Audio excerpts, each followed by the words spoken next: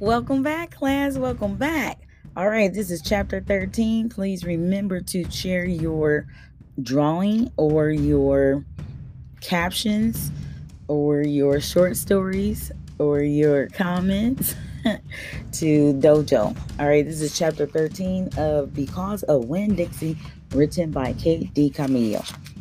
Winn-Dixie and I got into a daily routine where we would leave the trailer early in the morning and get down to Gertrude's Pets in time to hear Otis play his guitar.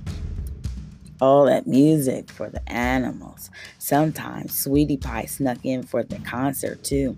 She sat on the floor and wrapped her arms around Winn-Dixie and rocked him back and forth like he was a big old teddy bear. And then, when the music was over, she would walk around trying to pick out which pet she wanted. But she always gave up and went home. Because the only thing she really wanted was a dog like Winn-Dixie.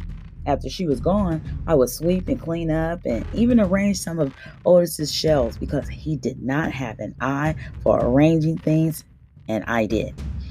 And when I was done, Otis would write down my time in a notebook that he had marked on the outside. One red leather collar, one red leather leash. And the whole time, he did not in any way ever act like a criminal. After working at Gertrude's Pets, Winn-Dixie and I would go over to the Herman W. Block Memorial Library and talk to Miss Franny Block and listen to her tell us a story. But my favorite place to be that summer was in Gloria Dump's yard. And I figured it was Winn-Dixie's favorite place to be. It was Winn-Dixie's favorite place to be too. Because when we got up to the last block before her house, Winn-Dixie would break away from my bike and start to run for all he was worth, heading for Gloria Dump's backyard and his spoonful of peanut butter.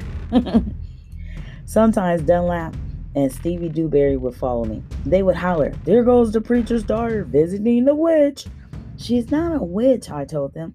It made me mad the way they wouldn't listen to me and kept on believing whatever they wanted to believe about Gloria Dump.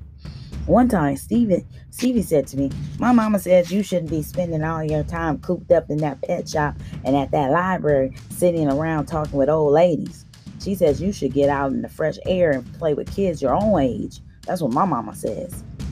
"Oh, lay off her," Dunlap said to Stevie. Then he turned to me. "He don't mean it," he said. But I was already mad. I shouted at Stevie. I said, "I don't care what your mama says. She's not my mama, so she can't tell me what to do."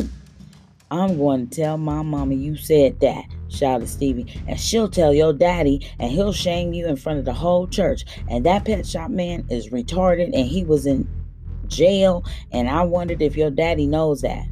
"Whoa. Otis is not retarded," I said, "and my daddy knows that he was in jail. That was a lie, but I didn't care. And you can go ahead and tell on me if you want, you big bald-headed baby."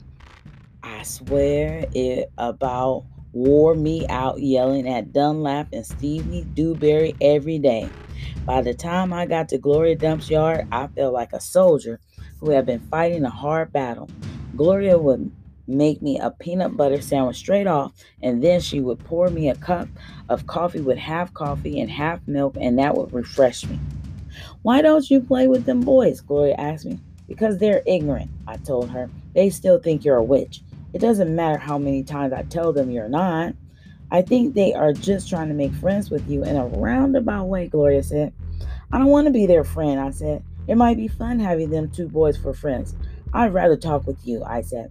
"They're not nice. They're mean, and they're boys." Gloria would shake her head and sigh, and then she would ask me what was going on in the world. And then I have and then and then I and did I have any stories to tell her? And I always did. So that was really neat that not only did she go to listen to Miss Gloria Dump to for stories, but she was able to tell Miss Gloria Dump stories. Now, how neat is that? And that's what I appreciate. We have some great students doing great work, and I need to spotlight one student that tells me stories quite often in Dojo. How neat was that? That was chapter 13. And it made me make a connection because I was like, wow, look how that turned around at the end of the story. That's pretty neat.